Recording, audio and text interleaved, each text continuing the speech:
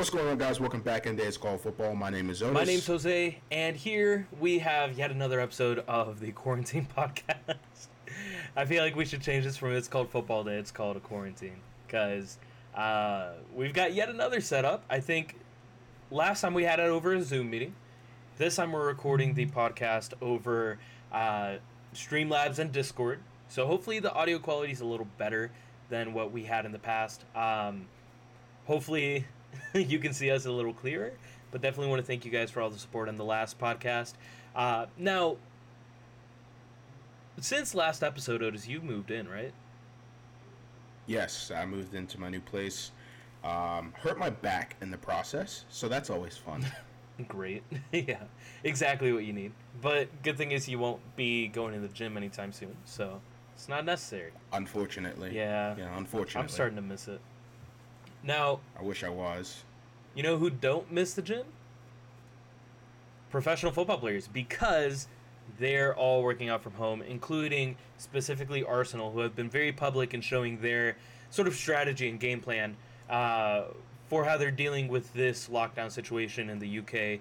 But not only that, financially, they've agreed to a 12.5% pay cut for all the players for the next year, in order to minimize the losses by Arsenal Football Club while there's no matchday revenue coming in.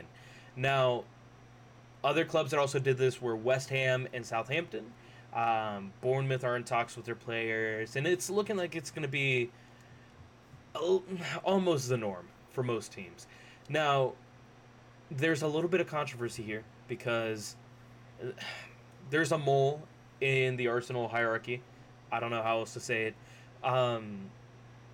If these reports are even to be believed, apparently 3 players are currently rejecting the deal for the 12.5% pay cut. The only one that's been named is Mesut Ozil, because he's always in the news, always a controversy. Half the time it's not even him doing anything, but apparently he's rejecting the wage cut because he wants more clarity from the organization, the club, about where that money's going to, because if it's to support the NHS, technically, in these players' taxes for living in the UK, they would be giving more than what their 12% pay cut would provide. So that's Ozil's argument. What do you think about this whole fiasco and players taking pay cuts in general? I think it is a fiasco at the end of the day. When you start talking... Before I hit exactly about my thoughts on the players taking wage cuts, when you are talking about the top 6 in England, they are, like I said on the last podcast, run like a business. Yep. I think we can all agree on that. Especially with some of these owners, specifically, you got like Stan Kroenke, Mike Ashley. This is a business, right? And if that's the case, then you need to have some sort of rainy day savings for when shit hits the fan, which it has. And clearly none of the clubs, bar a couple who are backed by states, have any of the resources to do that. So I think that's a failing on the ownership portion for a majority of these major clubs. But in terms of players taking a wage cut, look, man, it sucks, but we're here. You know what I'm saying? Like, yeah. If the money is going to support the back office staff, the staff that isn't getting paid millions of dollars to be there every single day, if it's going to support them, then yeah. Most of these guys are, and again, I'm not one to like shit on millionaires or shit on rich people or anything like that, but most of these guys are very, very financially well off. Eat the rich. And a lot of these backroom staff, yeah, like a lot of the kit man, like the people who do the laundry, the chef, they're not millionaires by any means. Yeah. They're not millionaires. Now if it's going to support them, then I'm all for it. Players take a wage cut. You're still going to be making millions of dollars. But see, here's the thing. We don't know what it's going for. Supposedly it's going for Arsenal's reserves to make sure they don't take a big loss. And that's the kind of clarity that an employee has the right to know before their wages are cut for contracts that they were offered.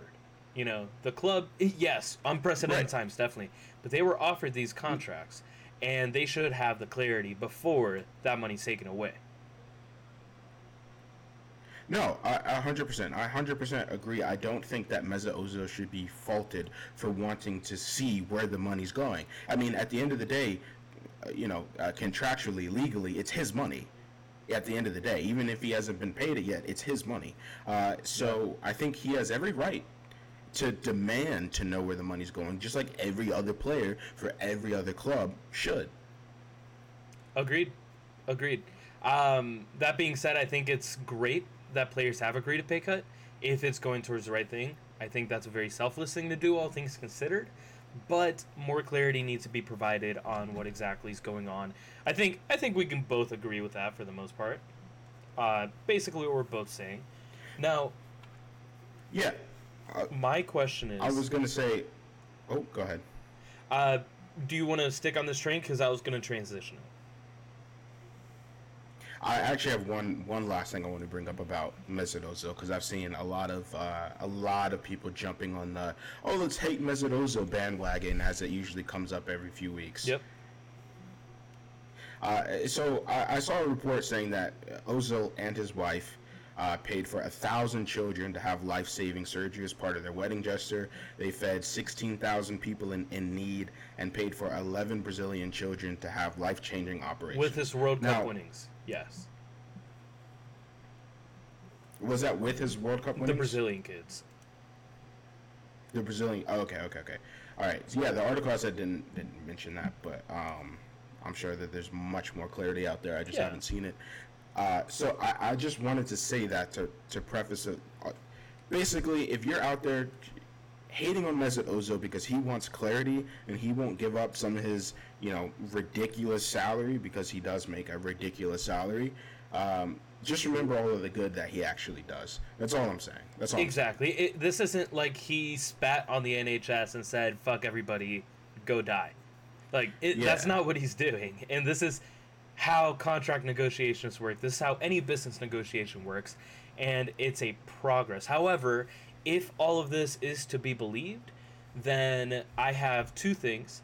One, the club needs to figure out who's leaking all this information. And if it's the club leaking this information, shameful.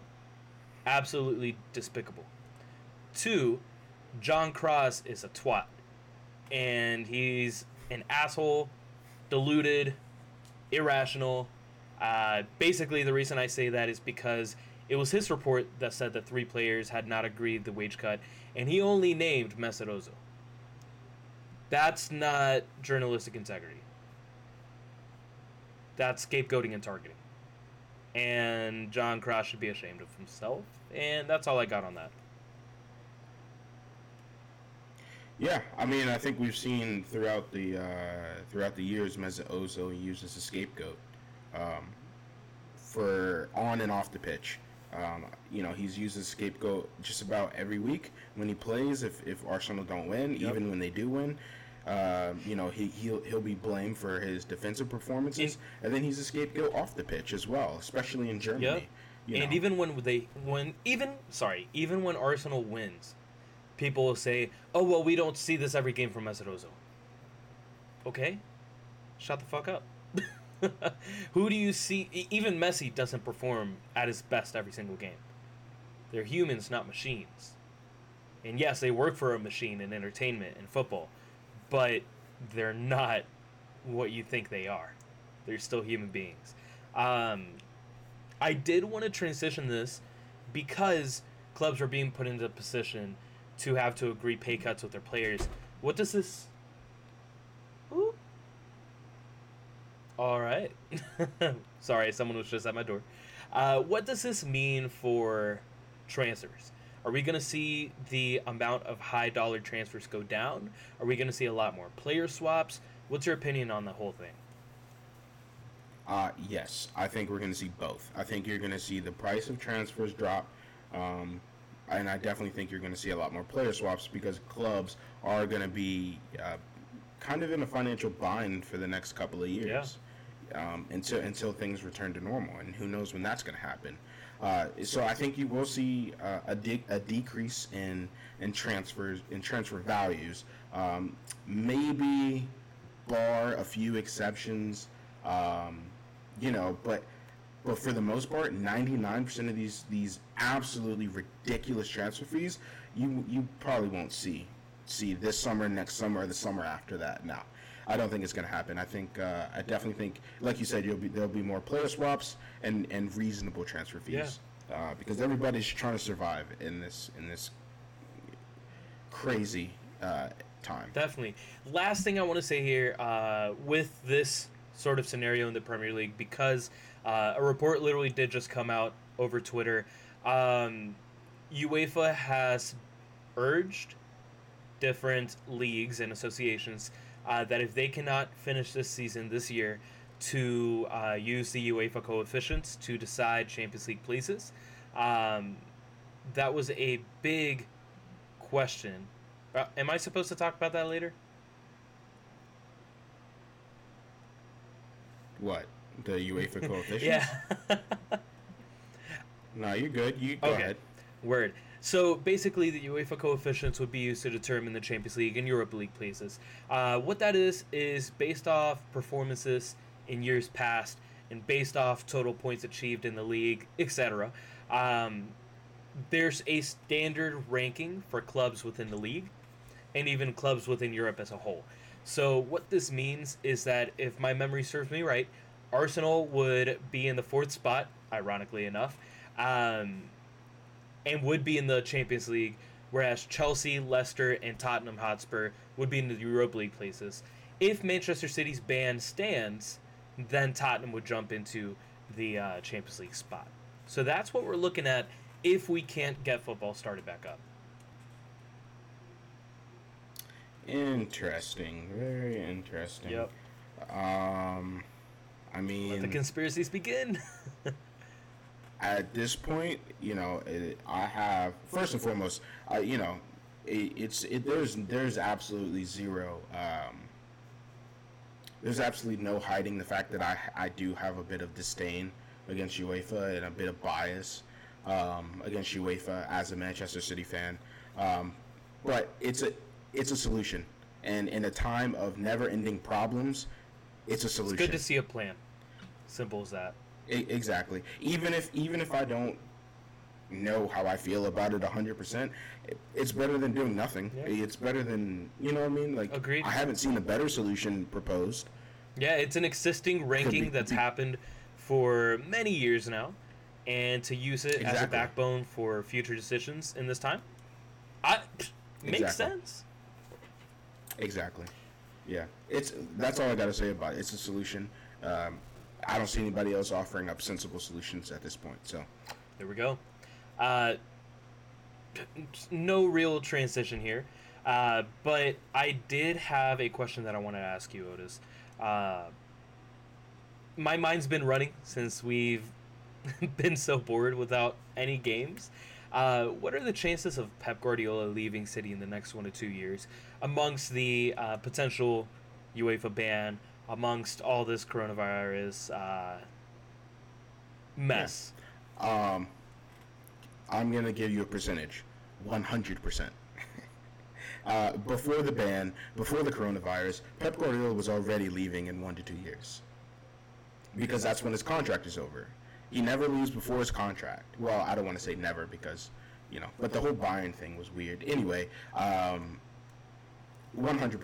Pep Guardiola will not be with Manchester City in 2 years. If he is, I'll be happy. But it's not going to happen. So, in my opinion, 100%, he won't be with Manchester City in 2 years. Word. Well, damn. I wasn't expecting that answer, honestly. Not because I thought you would be deluded in any way, but sounds like you guys know possibly what your plan is afterwards. Do you know who you would want in? There have been talks about a couple of different managers, and it's actually funny that you bring that up, because they have actually brought in a couple of managers into the City Football Group network, and they have them managing at other clubs that the City owners own. So you've got what's his name, Van. I don't know if I'm gonna pronounce this right. It's a Dutch dude. Apparently, he's got a lot of potential as a coach. Obviously, Patrick Vieira is a name that's being thrown around. clearly we wanted Mikel Arteta, but he had other ideas, and more power to him. Happy that he's got a manager role. But I honestly will have to wait and see who's even available in 2 years. Yeah, no, I definitely hear you, and it's an ever-changing. What's the word I want to use? It's an ever-changing time. So honestly, who knows?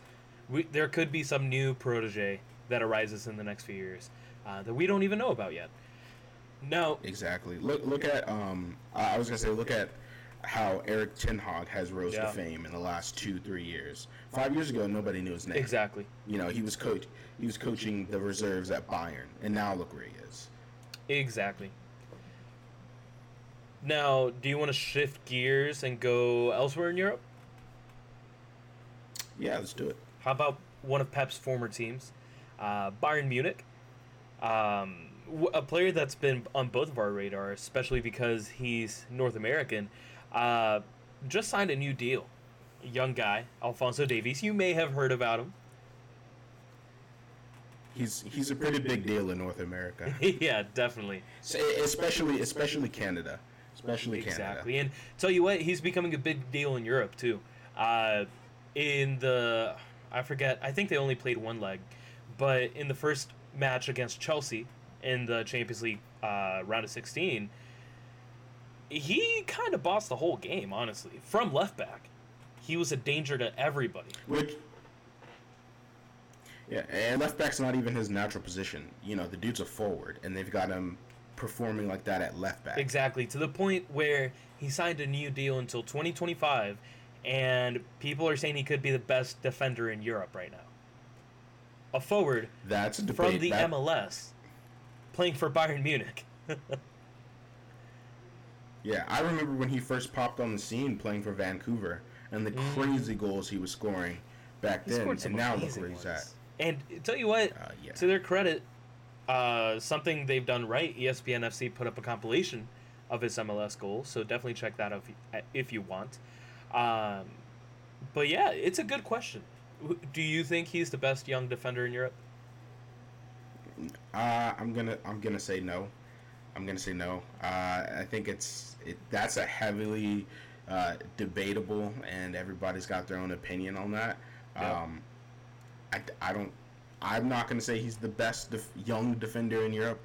I would say that his name definitely deserves to be brought up in that conversation. Is he the best? I mean, yeah, I don't know if I can get on board with that. Here's the thing: there are so many young defenders nowadays, because I'm really talking about 24 years and younger. Oh my God, I butchered it. Upamecano is 21. Konate is 21, and they're literally a few steps away from winning the Bundesliga if they don't keep fucking up, honestly. But those are two 21-year-old kids leading one of the best teams in Europe. Look at Alphonso Davies' teammate, Joshua Kimmich. Yep. I mean, what is he, like 20? He's 23. I know he's been on the scene for a while, but he's still very young. Can you hear me? Yeah. You good? Yeah, I'm good. You cut out a little bit on my side. But, yeah, you're exactly right. Kimmich isn't even that old. No, I'm kidding. All right. Well, maybe before the ACL injury. Before the ACL was debatable, yeah. But honestly, not even that debatable. I wouldn't say best. Good. Was he good? Good. Yeah. He was good. He was good. He's never really been. I mean, to be fair, he started as a midfielder, so it's not even like he was a defender forever. But you see the importance of fullbacks specifically as the game keeps evolving, becoming more and more attacking minded. So it's interesting to see how many fullbacks were not fullbacks by trade growing up. No, that's very true. Very true. That's all the news I have on my side. Did you see anything else you wanted to talk about, football-wise? Yes, I've actually got a couple of different things that I wanted to bring up. First and foremost, kind of going back to this summer and the transfers, Barcelona has, obviously they have a whole mess, and so there's a lot of leaks coming out. But so apparently there's only 3 players that are going to be safe from being sold this summer, and that is obviously Lionel Messi, Marc-Andre Ter Stegen, and Frankie De Jong. It's kind of crazy. You know, what is your opinion on only these three players being safe, if you will, this summer? And do you think, like, if they sell off too many players, do they risk falling behind the likes of Real Madrid, who seem to have a bottomless pit of cash? Yeah. No, I definitely hear you. First of all, I do think this is a very easy report to write. I would question the validity of it, because realistically selling 24 players is not going to happen. And when you look at these three specifically, yeah, I see why they're safe. Ter Stegen, I would say, is the best goalkeeper in the world at this time. Messi is, in my opinion, the best player of all time. De Jong, really hot prospect, young player, proven he's got the skill in his first season, and they just got him. Now, I think there are a few notable names that are missing. Sergio Busquets, I think, is really surprising that he's not on that list. He's getting up there in age, yes. However, he's been a staple of that side for over a decade. And there are two other names that came to mind. One, Jordi Alba. He's, not only is he still playing at an insanely high level, I would say he's at his peak right now. But Gerard Piqué, also. A lot of people say he's the second most influential person in that locker room. And he would be the captain if Messi wasn't such an amazing player. So to have those guys, quote unquote, on the chopping block, I think is really surprising. Which is what kind of makes me think that this is a BS rumor. But I can definitely see a big sell-off. I can see Luis Suarez leaving. I can see Dembele leaving. I can see Griezmann leaving. I can see a lot of their young players being shifted out, taken on loan, stuff like that. So it's interesting. Yeah, I think that first and foremost, I agree with what you're saying in terms of questioning the validity of the report.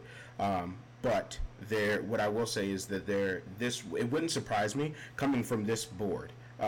So all the issues that's been going on with Josep Bartomeu, the fact that they've had 6 board members quit simultaneously and are now coming out and basically talking shit about Bartomeu, says everything you need to know about how poorly run this club is from the top. It's a nightmare. It's a nightmare, dude. It's it makes Arsenal look like a decently ran club.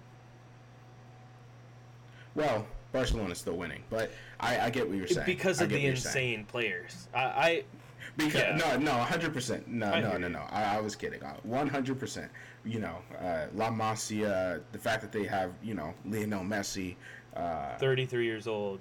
Or 32 years old. Exactly. Gerard Piqué, Jordi Alba, Sergio Busquets are all getting older, and that golden generation is kind of fading quick. Yeah, fading's the word for it. And who's do the likes of, obviously you're never going to replace a Messi, never, but do the likes of Samuel Umtiti, Moussa Dembele, and Frankie De Jong live up to that? I would say 2 out of the 3 don't. I think there is one La Masia product who could come into the side and really lighten things up. And I'm not talking about Ansu Fati. Oh. I'm not talking about Ansu Fati. I'm talking about Conrad de la Fuente, the American playing for Barcelona. Wouldn't that be something? I don't think he's good enough to play for the first team, but I 100%. I don't think that the people they have waiting behind this current golden generation, it's not going to work out. However, it's not going to work out. To play devil's advocate, we're comparing them to some of the best football players in their position over the past 30 years. That's true, but look at and again, every team has their ups and their downs, but some teams like these giants, like Real Madrid, Barcelona, have had more ups than downs. Yeah. Take Real Madrid. Real Madrid, a star player leaves, they've got a star player on the bench waiting to take the field. You know what I mean? Yeah, I mean, but And at the same time, look at the amount of L's that they've taken. Eden Hazard's been injured his whole season. Um, Luka Jovic has struggled heavily up until recently. Darren Militao is apparently on the way out, according to reports. You know, there's a lot of uncertainty in Real Madrid as well. James Rodriguez can't get out of the club, and he can't get playing time. No, 100%. I mean, look at the Bale situation, how that's handled. I'm not saying that, Real Madrid are definitely have their faults, definitely have their flaws, as is every single club. What I'm saying is, though, how Real Madrid carries themselves, how Real Madrid acts, and the transfer market is a little bit different than how Barcelona does. Even though recently, over the past couple of years, we've seen Barcelona make some pretty lavish purchases in the transfer market. But, okay, Jovic isn't working, Bale isn't working, Hazard isn't working, fine. They'll just say, fuck it. They'll go out and sign Mbappe in a year. You know what I mean? Yeah. If Newcastle don't get to him first. Hey, that's a wonderful transition. What a transition. Because you mentioned Mike Ashley earlier. And Mike Ashley is no more. Little foreshadowing there for you. I see what you did there. Now, so what? Go ahead. I've got a soft spot for Newcastle, so I'm kind of excited to say it. Mike Ashley's out the door, and there's a new owner. Basically, the Yemeni government is taking over Newcastle. And hey, bro. Newcastle's new owner is richer than every other Premier League owner combined. Like tenfold, yeah. That's what we're looking at here. Now, tenfold. Yeah. Obviously, FFP is a thing, and it's really unknown if this guy's even going to spend money. There's so many things that are literally up in the air, but there's hope and there's optimism, which is something that you don't see much from Steve Bruce side. Let's be honest. And they've got good pieces already. Miguel Almiron, Alan St. Maximin, Lascelles, Dubravka, Schär, Isaac Hayden. They have a solid core. So what do you think this could mean for Newcastle? First and foremost, the fact that the owner is worth $260 billion says everything you need to know. They're going to go and they're going to spend. They're going to, obviously, like you said, FFP is a thing, but you know what else is a thing? Money. Lawyers, exactly, money, lawyers, and precedents. So Man City walked so Newcastle could run. In terms of fighting FFP, in terms of fighting UEFA, Man City walked so Newcastle could fucking fly at this point. Yeah. Because $260 billion is no fucking joke. I'm happy for it because I think it's time to see another side come in and consistently shake up the top six. I know Leicester has done it from time to time. Sheffield is starting Obviously, to do it. You got this season. You've got Wolves who are kind of around there, but no team who can really pack a punch and be there for a couple of years. And I think this is good. It'll shake up the top six, and everybody will start focusing all that fucking FFP talk on Newcastle and not City. Man City alone. Exactly. Now, yeah. I want to throw something out there. Just a lob. Just want to get it in the brain space. A while ago, Newcastle broke the world transfer record to sign Alan Shearer, English forward. Went on to score the most goals in the Premier League. There's an English forward that is very much on his way back to England, it's looking like. Could we see Jadon Sancho be the marquee signing of this Newcastle takeover? Wow. Say, hey, here's $250K. You deal a year without Champions League football. We get you a new manager with fresh ideas in attacking football, and you're the face of the northern half of England. Wow, that would be insane. I think because he's been so heavily linked with Chelsea and Man United, the fact that you can have Newcastle come in and out-bully Manchester United and Chelsea in the transfer markets, that's ridiculous. And Jadon Sancho doesn't have to turn his back on his City upbringing. I mean... Yeah, well, I mean, he has no allegiances to Man City, if we're being completely honest. He came from Watford. He was at City for like 3 years, and then he dipped. So, you know, if he went to United, I wouldn't give a fuck. Personally, I wouldn't really care.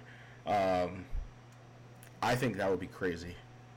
That would be insane if Jadon Sancho went to Newcastle. Maybe Gerard Piqué does end up leaving Barcelona, joins Newcastle, a little veteran at the back.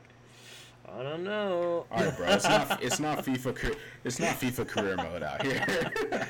Hey. Although it might, with the amount of money that their new owners have, it just might as well be, right? I don't know. It just might be. Just wanted to throw those Sancho news up in the air, seeing if anyone caught the bait. But that's all I have on that. I'm very happy for Newcastle fans. Obviously, True Geordie had a video he put out on it. It's going to be an interesting time because we can't just assume that they're going to become the next powerhouses. It could be a massive flop. You've seen it happen to Blackburn. You've seen it happen to Leeds. It almost happened to Arsenal. Almost. Yeah. No, hey, we're still in the top flight. No, that's true. No, you got a point. You know, I am happy because we do have a mutual friend who supports Newcastle. Who literally got like so said, sick Geordie, of Arsenal that he went to Newcastle. And also because of Mickey. Yeah, that's true. I think I am happy for Geordie. I like Geordie as a person. I don't like Geordie as a football fan. But to be fair, have you seen his most recent video on the Newcastle takeover? No, I can't. I actually I have it saved in my watch later. I just haven't gone back and actually watched it because I did want to see what his thoughts were on the takeover because of how much and you can attest to this because I'm sure you've seen the content. How much he shits on Man City for having money over the past few years. He absolutely shits on Man City. Yeah, he talks about it, but the way you talk about it makes it sound like he's the fucking KKK of citizens. Well, I mean, I wouldn't go that far, but it's one of those things where it's just like, obviously you're used to it because you're an Arsenal fan and everybody shits on Arsenal because it's, I don't know what people do, but I really enjoyed this guy's content, and then as I got more and more into him, I started picking up shit about like how much disdain he actually has for Manchester City, and it just kind of rubbed me the wrong way, and it is what it is. You know what I mean? Like, I don't fuck with Liverpool. I'm sure some people don't like the way I talk about Liverpool, so it is what it is. I do recommend watching the video because he addresses that in depth and explains how it relates to how he feels about the Newcastle takeover. He okay. I don't want to spoil it because I think it'd be a cool video for you to watch. But he's very clear about what his opinions are, and that like it's not against City, it's against the idea, the concept of what City's doing and what Newcastle is most likely doing. So I think you'll like that video. I recommend everybody watch it, honestly. Interesting. Okay. And I've got, and this is another topic for another day because it's much more in depth and complex than we need to get right now. But I think that you look at what City's doing, a lot of people complain about it, but tell me exactly how different it is from what Chelsea did when Abramovich took over. Tell me exactly how different it is from Man United being able to bully people because of their like how much money they fucking rake in because of the brand. I mean, it's not that different, and those other teams have been spoken about as well. It's just City's the one doing it currently. Exactly, and now Newcastle is going to be the one doing it, so they'll leave us alone, and I'm kind of happy about it, because I can't tell you, I'm sick and tired of reading FFP articles. Every 5 seconds, there's another article about City's finances, and I'm sick Just of wait it. till City gets to Arsenal level regarding transfer rumors, bro. I don't think it'll be that bad ever, but, Do you want to move on to some viewer questions? Yeah, let's do it. Perfect. There are 2 or 3 that I want to go over here. The first one, Forza EastEnders. What's your opinions on games possibly being played behind closed doors? Ooh, good question. Personally, I think that if you're going to do it now, no. It's too soon. Yeah. It's way too soon. Way too soon. And you're putting players at risk. You're putting their lives and their families at risk for what it is. At the end of the day, it's a game. Yep. I think it's too soon. I think when shit calms down, we're out of quarantine. I think that is when you start the season up again, and that is when you still play behind closed doors. Agreed. I think this season has, if this season is going to play out, it has to be behind closed doors, no matter when it happens, no matter what time frame it is. Because honestly, to integrate 60,000 people back in some of these grounds, 70 or 80 for Manchester United's case, it's a suicide mission. And it just can't happen. I have no problem with games being played behind closed doors because, as much as, like you said, it is a game, it's also a business. And the business has to continue. It's a multi-billion-dollar entity, and they're not going to let that end. If there's anything rich people like, it's their money. So I agree. It has to be done, but it has to be done safely and at the right time. And while it fucking sucks, that's life. And we have to ensure the safety of these athletes first. 100%. The athletes, their families, the fans, health and safety has to come before the game. Simple as Agreed. that. Now, second question, kind of an extension. And we kind of already talked about it. Connor O'Hare 14 asks, if the season isn't completed, what should they do with the title, Champions League places, and relegation? Wow. Okay, so I think that this is difficult. I think for the Champions League places, the coefficient thing kind of works. It's not that bad of an idea. When you start talking about the title, when you've got a tight race in the Bundesliga, in La Liga, that's difficult. That's very difficult. Yeah. When you've got Liverpool, 2 games away from winning the league, just give them the fucking title, dude. Agreed. Honestly. I mean, like as much as I despise that club and the fan base, give them the fucking title. Because at the end of the day, you guess what? That title will always have an asterisk next to it. Yeah. Yep. Pretty much. As far as relegation, I personally don't want to see any teams relegated from the Premier League this season, and I want to see a 23-team league next season. I want to see them figure out what the fuck to do with the championship and relegate 3 teams, 2 or 3, and then just have them all fucking duke it out and relegate 5 or 6 teams next season. That would be insane. That would be the most entertaining league season ever, man. Last day of the season? Oh, dude. I tell you what, you could go ahead and relegate Tottenham. Go ahead and relegate Spurs this season. I'll be down for that. But, yeah. So, yeah, a lot of potential options here and a lot of excitement. This last question is super simple. You ready for it? Is that a yes or no? Oh, you went out. Yeah. My bad. Premier League Player of the Year. Ooh. I've got my decision. Player of the Year. Wow. It's got to be... Wait. Let's say it at the same time. 1, 2... Wait. What? Okay. All right. Ready? All right. I'm ready. 1, 2, 3. Gabriel Martinelli. Yo, even my fans stopped as soon as I said that. Yeah, because Martinelli is a prospect, and he looked like he might be a beast, but he's not there yet. Even my fan said I've failed the vibe check. No, you did, 100%. Bro. Shit, man. I think it's got to be somebody from Liverpool. Honestly, there's no way it's not. But here's the thing. I mean, go ahead, say what you're gonna say, because I was gonna be salty for a second, but I'm sure you're gonna add something constructive. We'll hear your saltiness first. Yeah, I have nothing constructive to add at this point, but yeah, I think it's got to be somebody from Liverpool. Even though every single time Man City win the league, nobody from the team wins the Premier League Player of the Year. But it is what it is. My first thought was Virgil van Dijk, and he probably is going to be the Player of the Year. However, I would like to see Jordan Henderson get it. He's actually played really well. And a lot of the best performances for Liverpool have come with Jordan Henderson. And that midfield isn't quite as balanced without him. Interesting. Also, it'd be cool to see kind of a trash player get it.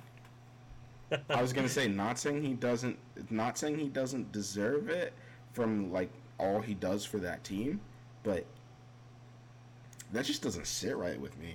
And that's why I want it. That just doesn't sit right. Jordan Henderson, really? Yeah. I don't know about that one, but no. that's like when you're reminded that Danny Drinkwater won the Premier League. Oh God. Well, let's it's like let's get your player to for player of the year. Damn, dude, he's been a little bit more inconsistent this year than he has in years past, but he's still been one of the best players in the league. If it's got to go to somebody, my vote's going for Sadio Mane. Agreed. I thought you were gonna go with Salah, and I wasn't gonna agree with you. But if Sadio Mane, you thought I was gonna go who? Mohamed Salah. Nah, he hasn't been.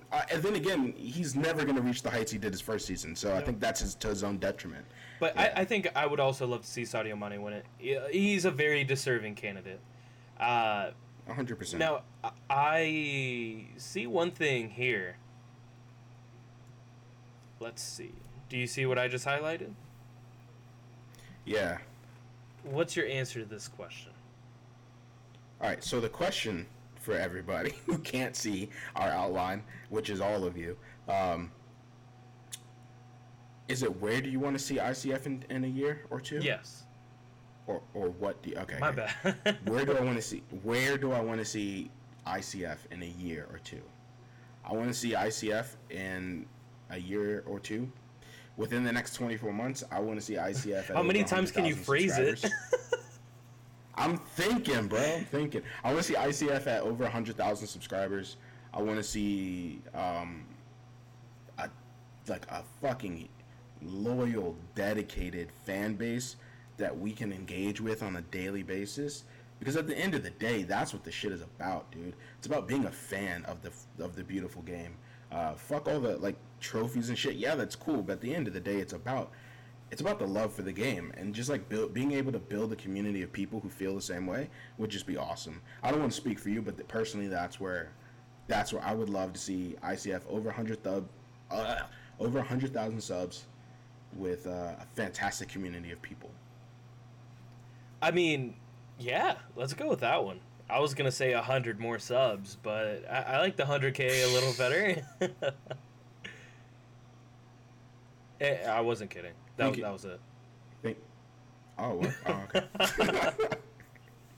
I mean, gotta think. Let's be real. In like 365 days, we're gonna be at our headquarters in LA, living it up, $5 million mansion. To be modest, and yeah. Oh shit. That's what's up. Oh shit. Hey, bro. If that happens, I'm down. Not if, when. Excuse my language. Well, time to wrap it up. Word. Yeah, all right, cool. So, guys. I guess you didn't get the memo. You know, you were shitting on me earlier that I wasn't starting it the way we usually start it, but now you're not ending it the way we usually end it. Yeah.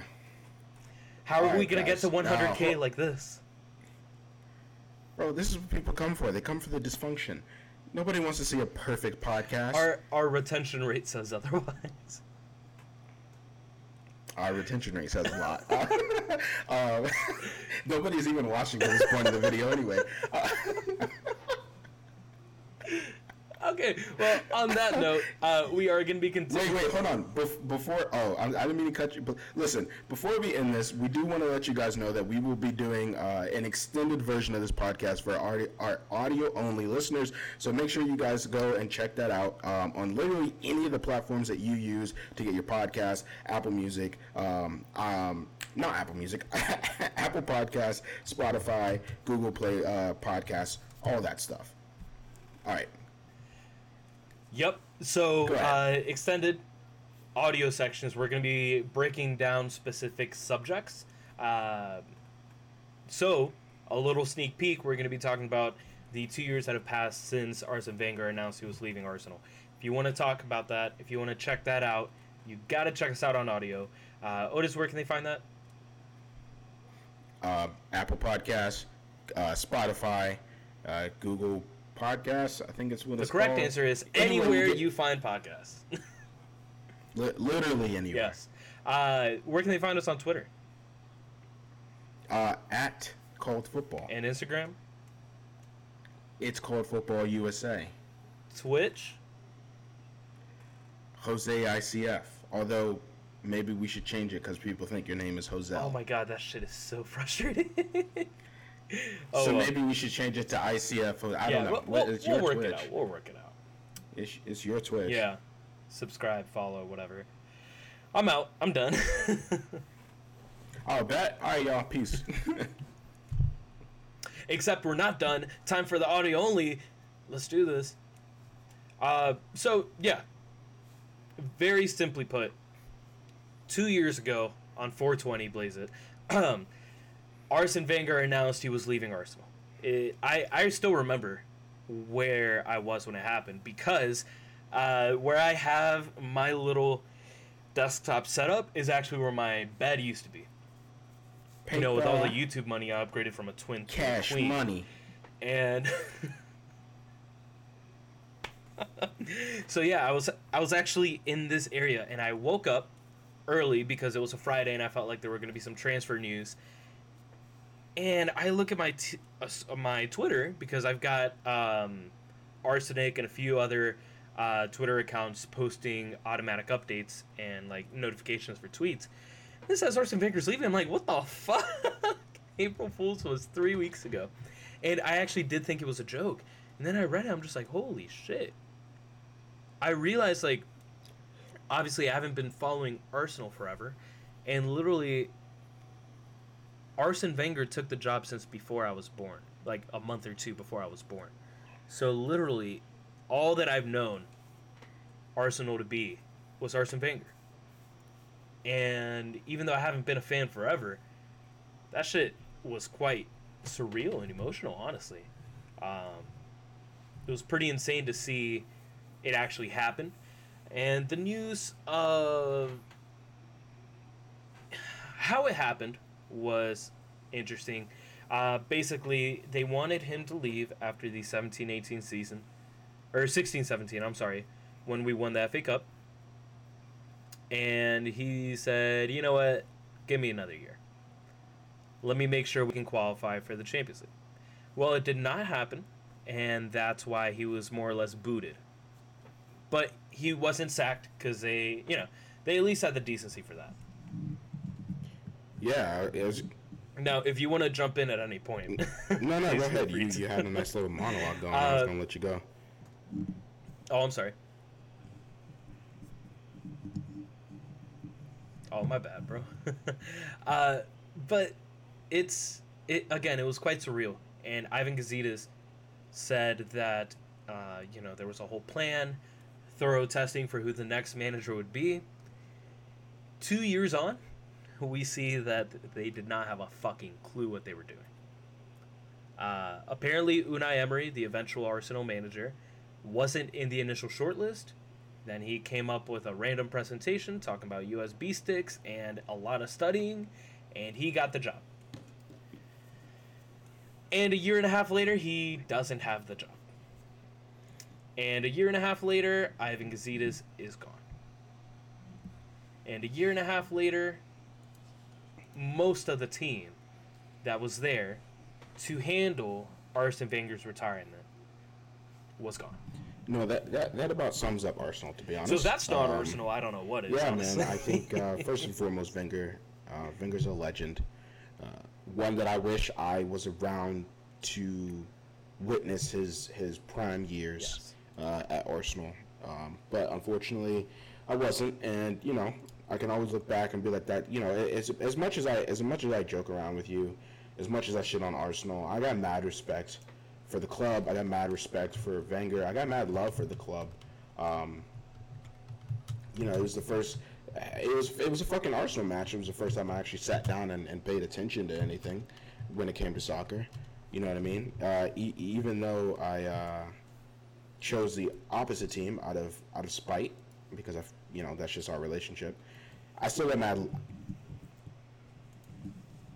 Literally, and That's I still literally have, I still how have you're a a huge City place fan. in my heart for Arsenal. If I didn't, then I wouldn't fucking listen to all the fucking shit you say about Arsenal 24/7.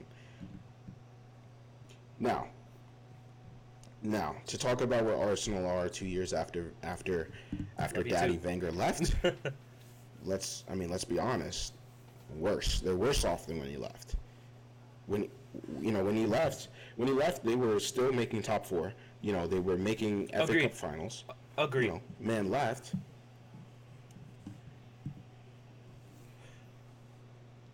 Well, when he Exactly. left, we On were not average, making top four, but on that was average, for you 1 guys year were, out of 22. a regular Champions League You know. contenders. And now look at where you are. And like you said, Unai Emery somehow weaseled his way into a position at Exactly. Arsenal and played a very boring, reactionary style of brand of football, Yep. which is completely against what Wenger was doing with his free flowing Wenger ball, as you guys like to call it.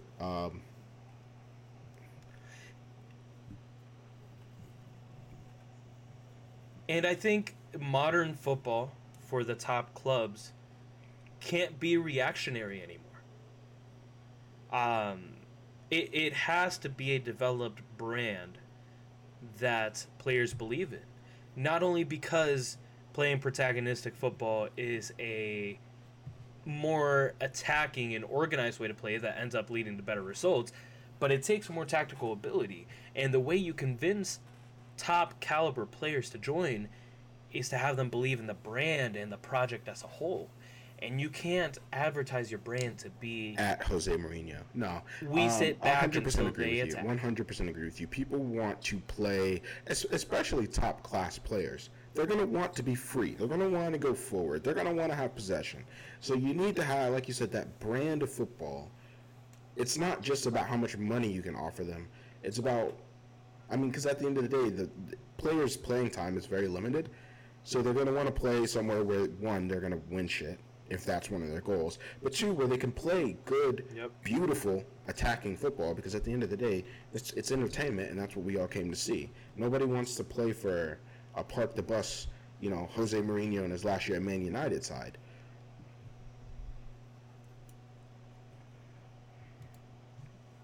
Yep.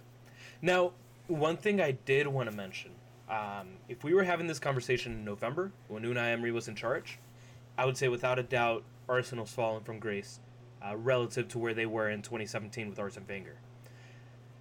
I do want to point out two things. One, a lot of negativity has left the club since Wenger left, because fans, for better or for worse, we are hypocrites. And, the toxicity of the Wenger out movement was absolutely ridiculous, and it got way too serious. But it did have a big effect on the club. And that, of course, people don't forget about that, but that hostility is not nearly as bad as it was during those times. Second thing I want to say.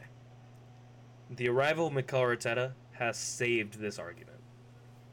The arrival of Mikel Arteta is the only reason why anyone could have an inkling of an argument that Arsenal is even close to as good as they were under Wenger. Personally, I think it's still a little too early to tell. Obviously, by now, if football hadn't stopped, and we would have a better idea.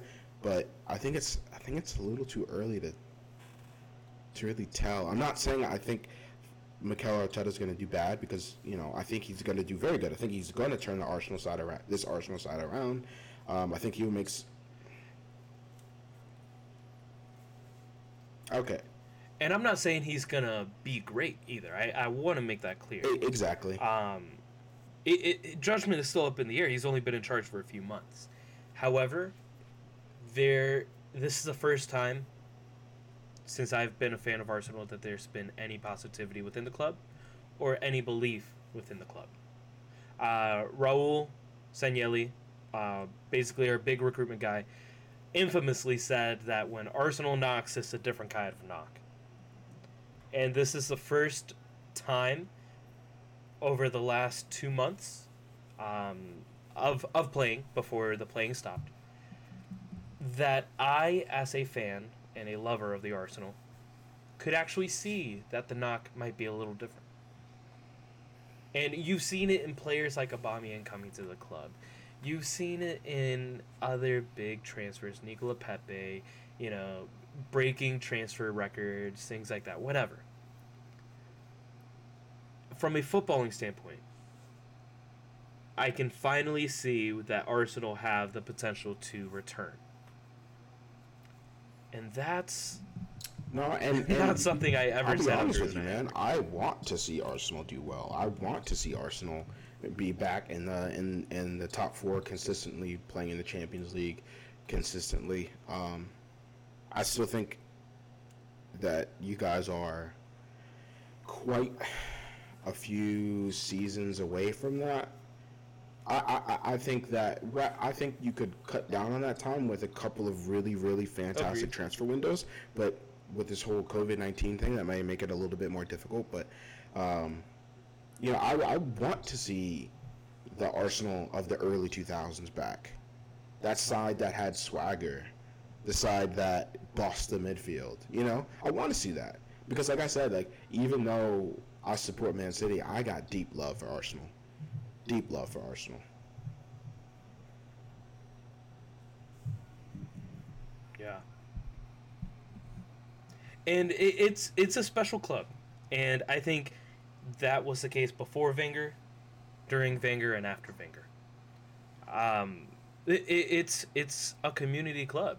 You see publicly how much they support their local community. You see what people think of the club, fans alike.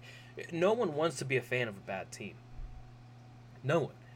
But people keep coming to Arsenal. People keep supporting, despite how shit they've been, relatively. And they are a team with high standards. People expect a lot of them, and that's why they've been falling so short. But they're still one of the most recognizable footballing brands in the world. They still have an insane fan base. You still hear stories of kids that, grew up in bad neighborhoods in London, but looked up to the Arsenal. Those players, Ian Wright, were superheroes to them. I've yet, in all the content I've watched about this sport, I've yet to see another team with that community. I think you could make a good case for Liverpool, as much as I hate to say it.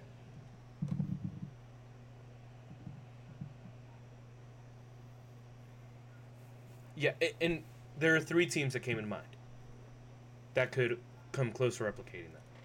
That's Liverpool, because they are a huge club. And the only 2 I could think of were Real Madrid and Barcelona. And the reason why is because of their impact in Latin America. And that's an extension. I was referring mostly to community. But there are kids who play in favelas dreaming of putting on the Real Madrid badge. That's gargantuan. And somehow Arsenal's up there. I know how. I don't know how, because they suck. But most players playing today saw Thierry Henry. Exactly. That's the exact reason they're up there right now. And said, I want Thierry Henry. Arsenal was good in the 90s and early 2000s. That was when that was prime Arsenal, prime Henry, prime Wenger.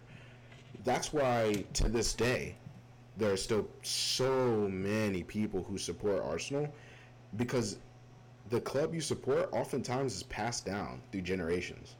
You very rarely will walk into a household and see a father who's a Man United fan and a son that's a Man City fan. That's not how it works. Sure it happens. Sure, it happens. But 98% of the time, It happens. Who you Yeah, support is whatever. passed down generation to generation. It's not the norm. You got generations of people who loved Arsenal back in the fucking 60s. You know what I mean? Like just generation through generation. That's why they're so massive. Also because, you know, as shit as their back office is now, you know, back when they were on top, their back office was doing a fantastic job with branding.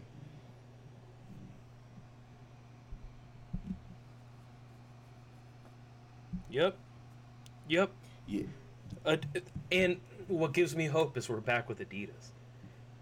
Arsenal's best days in modern history over the man, I'm last gonna be 30, completely 40 honest. years I'm actually were with extremely Adidas jealous and of then with Nike. the stuff Adidas is putting out for you guys, because every kit is beautiful, every single one. I've seen the rumored home kit. And have you seen the rumored away kit for next year? And then then I go and look at the rumored away kit is kits white from and it Puma looks for Man amazing. City, and I just want to ball up and cry because they're disgusting. No, but there's like a think of like a really Is there like a ugly hot tie, green color coming out? and that's gonna be one of them. Yeah, yeah. Now and then think of the bottom of a swimming God. pool, and that's the Oh home. God. I love There's it. going to be a black kit, which I have hope for because Puma normally does okay with kits that are black, but we'll see what happens.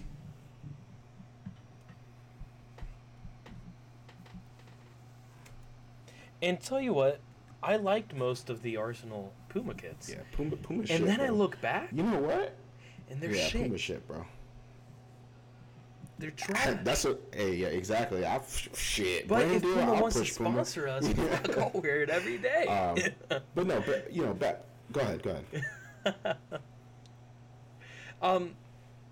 So, I'm sorry. I just wanted to bring it back for a second, because I think we've kind of spoken our piece about it. I just, to summarize, think that Arsenal are not as well as they were under Wenger from, like, let's say 2014 to 2017. Sorry. But there's hope. And that's a hope that's been very fleeting for a long time now, since even during Wenger's days. And that hope is what I think is going to bring Arsenal back. Maybe not to the heights where they were at before.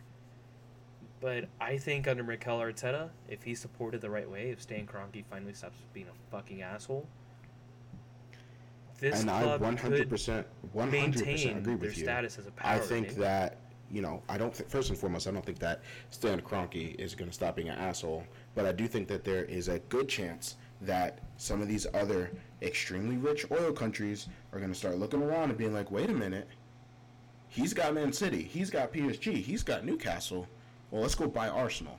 Then you're going to be looking at a situation where Arsenal have way too much money.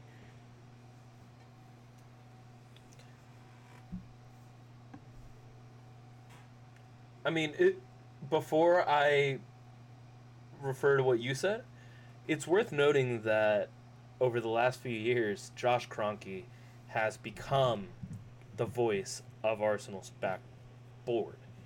That was, Is it? We didn't even have that. Is it? you Is know? it? So Josh that's a Kroenke sign don't for write. Josh cautious Kroenke, optimism. that's his name is But not on the checkbook. I think Stan's so. name is on the checkbook. I Stan think got so. the billions, not Josh.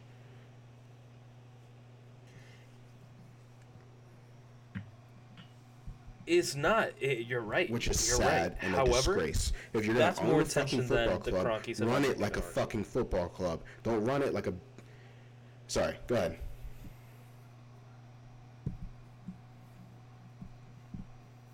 It's not even being run like a business. It's being run like a leech for the Los Angeles Rams' new stadium in a city that doesn't even want the Rams. Yep. Completely depriving the Yep. St. Louis community of a football team that they love. Yeah, that's what it is. But that's another topic. What you were saying. You're a business mind. We have many discussions about this. It's impossible to say that Arsenal is not one of the most attractive terms of projects in the turning it world of around? football. In the world of sports, I would even say. Oh, 100. But dude, if I had the money to go and buy Arsenal, Business are you opportunity. fucking kidding me? Oh my God, I would do it in a heartbeat. Do it in a heartbeat.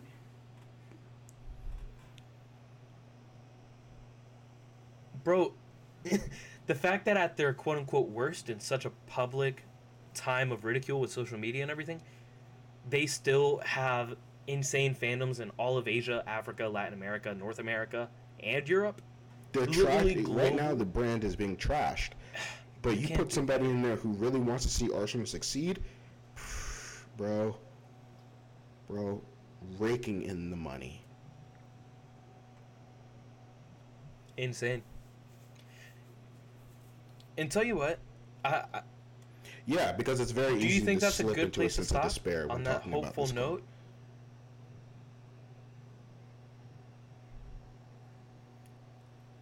Exactly. I think I kind of want to leave things on a positive note with all the fucking shit going on, and of course, hope everybody's doing okay. Let's end it there then. I think cool. That's a good note to end it on.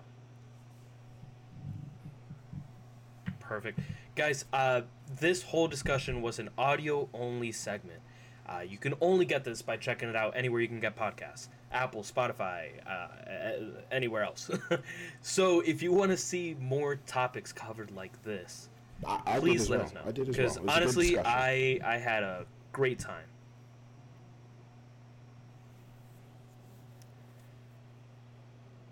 All right. Well, with all that said, please stay safe, cover your face, and we'll see you next time.